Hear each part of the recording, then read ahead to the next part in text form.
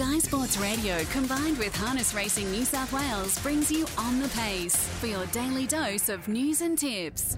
Welcome to On the Pace on this Friday morning, and a busy day of racing as well here in New South Wales with two meetings to look forward to. This afternoon we race at Wagga in the daytime slot, and Dubbo have one of their biggest meetings of the year with the running of the Red Oak Fillies and Mares Classic at Group 3 level tonight. That's race number 4 on the card, and just after 8 o'clock local time.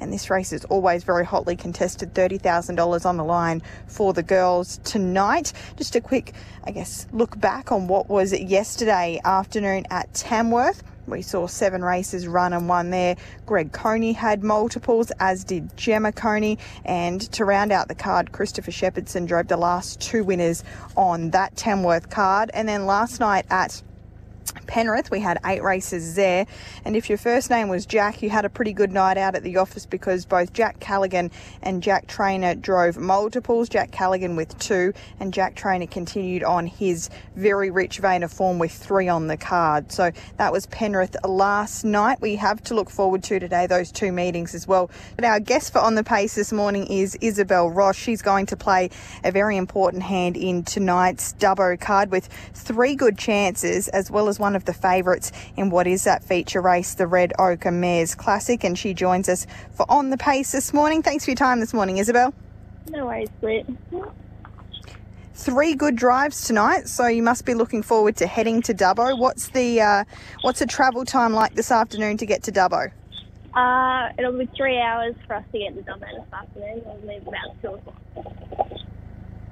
Well, that is a long trip, but hopefully made worthwhile with maybe a winner or 2 along the way. For those who maybe don't watch Dubbo a great deal, or maybe are tuning in for the first time in this Friday night time slot, talk us through the track. Obviously a smaller circuit, and as is often the case with these regional smaller tracks, it certainly pays to be up on pace. Is that the case with Dubbo as well? Yeah, I find it's more a leader bias track, Britt. Sort of all the ones that are up the front usually are a bit more dominant than the ones from behind. You've got to have a really good one to sort of win from behind. Well, unfortunately for you tonight, you don't have the best draws on paper, but a few front row draws which should be helpful. The first of your drives tonight is race number 3. Chasing the Wind has the outside gate of 6, so 6 across the front at Dubbo, but drops back from Menangle grade. You must have been really happy with his effort last Saturday night at Menangle. I was wrapped, Britt. They went 51 in the race, and he wasn't beaten very far.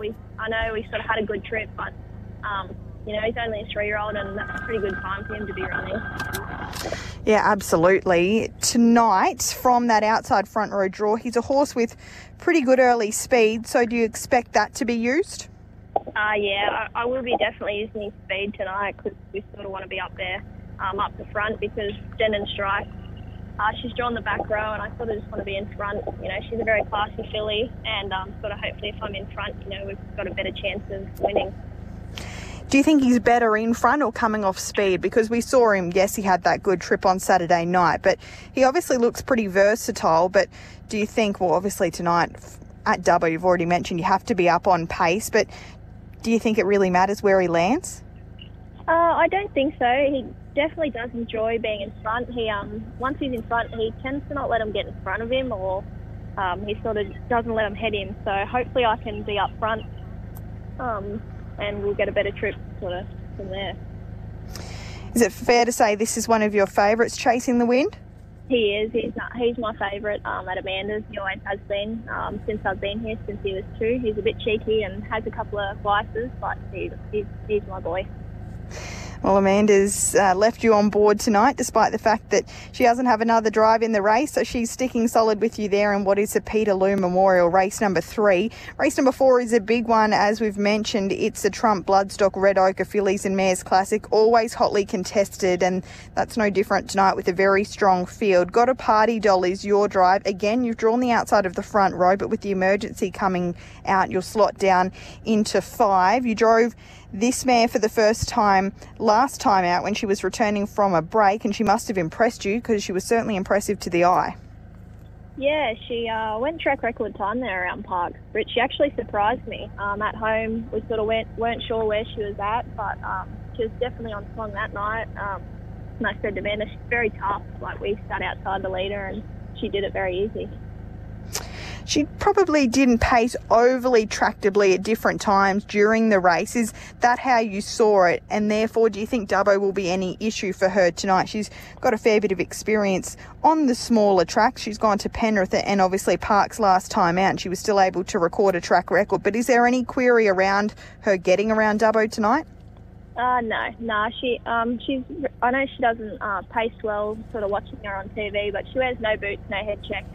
I think she actually prefers little tracks. From tonight's outside draw, is it fair to say you'll be doing much similar to chasing the wind and trying to stay in front of your main rivals? Because even though you're drawn out wide, it still looks as though all of your main rivals will hopefully settle behind you. Yeah, that's the plan. There are a couple inside me that do have really good gate speed. My girl does have good gate speed, and I will be using it tonight, whether we sort of just poke forward and bully our way to the front, or I use her speed off the gate. Main dangers on paper, Scarlet Babe, Armour Naughty, no doubt you would have been watching them closely. They sort of all race around that Bathurst region, which you frequent quite often. So are they the two that you're most worried about tonight? Yeah, they're definitely my two main dangers. Scarlet Babe, she's a very classy mare, and Armour Naughty's been racing really well. She's in a rich form at the minute. Hopefully, though, I can keep them behind me, and my mare's just a little bit too good for them. That's a big one, the Red Ochre, fingers crossed there. And then a little bit of a wait until race number 7 on the card. Tell us a little bit more about Hold My Halo. She's a 2-year-old filly who's by Better Than Cheddar. She's had just the 2 starts, so she was a bit of a late developer when it comes to her 2-year-old season, but she kicked things off with a really easy and impressive win at Parkes last time out. And then at Dubbo, you took the reins on her, and again, she had to do things the hard way. What did you make of that effort? I was really happy with her effort last week, Britt. We chaired up and the horse come out 3 wide, and we only got beat 9 metres by one of Steve's, who's a really classy filly that's in at Dubbo tonight as well. But I think she'll go good tonight. She was a bit developer pacing wise, and we give her a bit of time off and really let her mature, and I think she's finally found her gears and sort of knows what it's all about. Amanda also has classical music engaged, and she takes the reins on that filly. A little more experience for this girl, but is there much between these two at home? Can you give us a lead one way or the other? There's not much between them when they work together at home, but my filly is definitely tougher.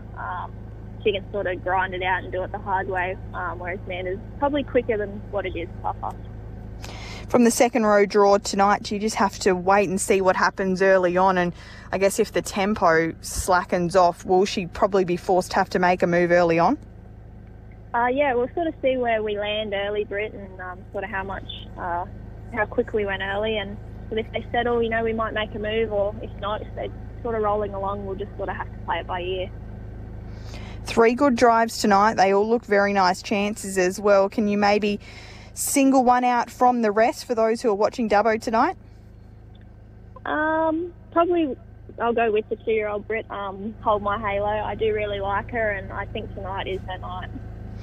That's race 7, number 8, Hold My Halo. Best of luck tonight, Isabel. We saw you in the, fields and form guides for a while there. You made your way back to Queensland for a period of time, but are you back in New South Wales to stay for those who like to follow you? Yeah, I will be, Brett. I think I will call New South Wales home for a while.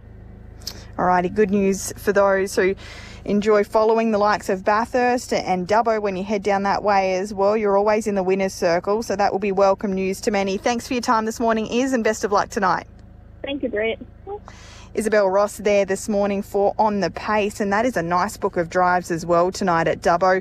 Race 3, number 6, Chasing the Wind. In the big one, the Red Ochre. Race 4, number 6, Got a Party Doll, and she's highlighted her best of the evening as race 7, number 8, Hold My Halo. So really looking forward to that Dubbo card tonight. 8 races. They've also got the Quamby Stayers Cup, and of course returning in that race is our Uncle Sam, and he'll go around as a very short priced favourite there, the Group 1 winner from earlier this season, a dual Group 1 winner, our Uncle Sam, and no doubt he'll be on a similar path to last year with the Shirley Turnbull next week, and then rolling into the likes of the Miracle Mile qualifiers, and then hopefully into the big one on March or early March next year. There's also the Dubbo Golden Gig final, which will race for $10,000. But across the card, good prize money on offer tonight, and the racing will no doubt be very, very strong. A quick look ahead tomorrow night as well. We've got not only Newcastle but also Menangle. And tomorrow night, the feature of the night from Menangle. Well, there's a couple of features. In fact, there's the Group 3 Harold Park Cup. Of course, it's 10 years yesterday since Harold Park ran its last race, which is quite remarkable to think. But Cash and Flow will be looking to go again at the Menangle Mile, and he's a very short price favourite to do just that. And there also is a Club Menangle Country Series final over the sprint distance trip, which is race number 4 on the card as well. So plenty of great racing to look forward to over the next few days. Hopefully plenty of winners to be found as well. And Mick Gearan will be back on Sunday morning to wrap it all up. That's On the Pace for this Friday. We'll take a quick breather.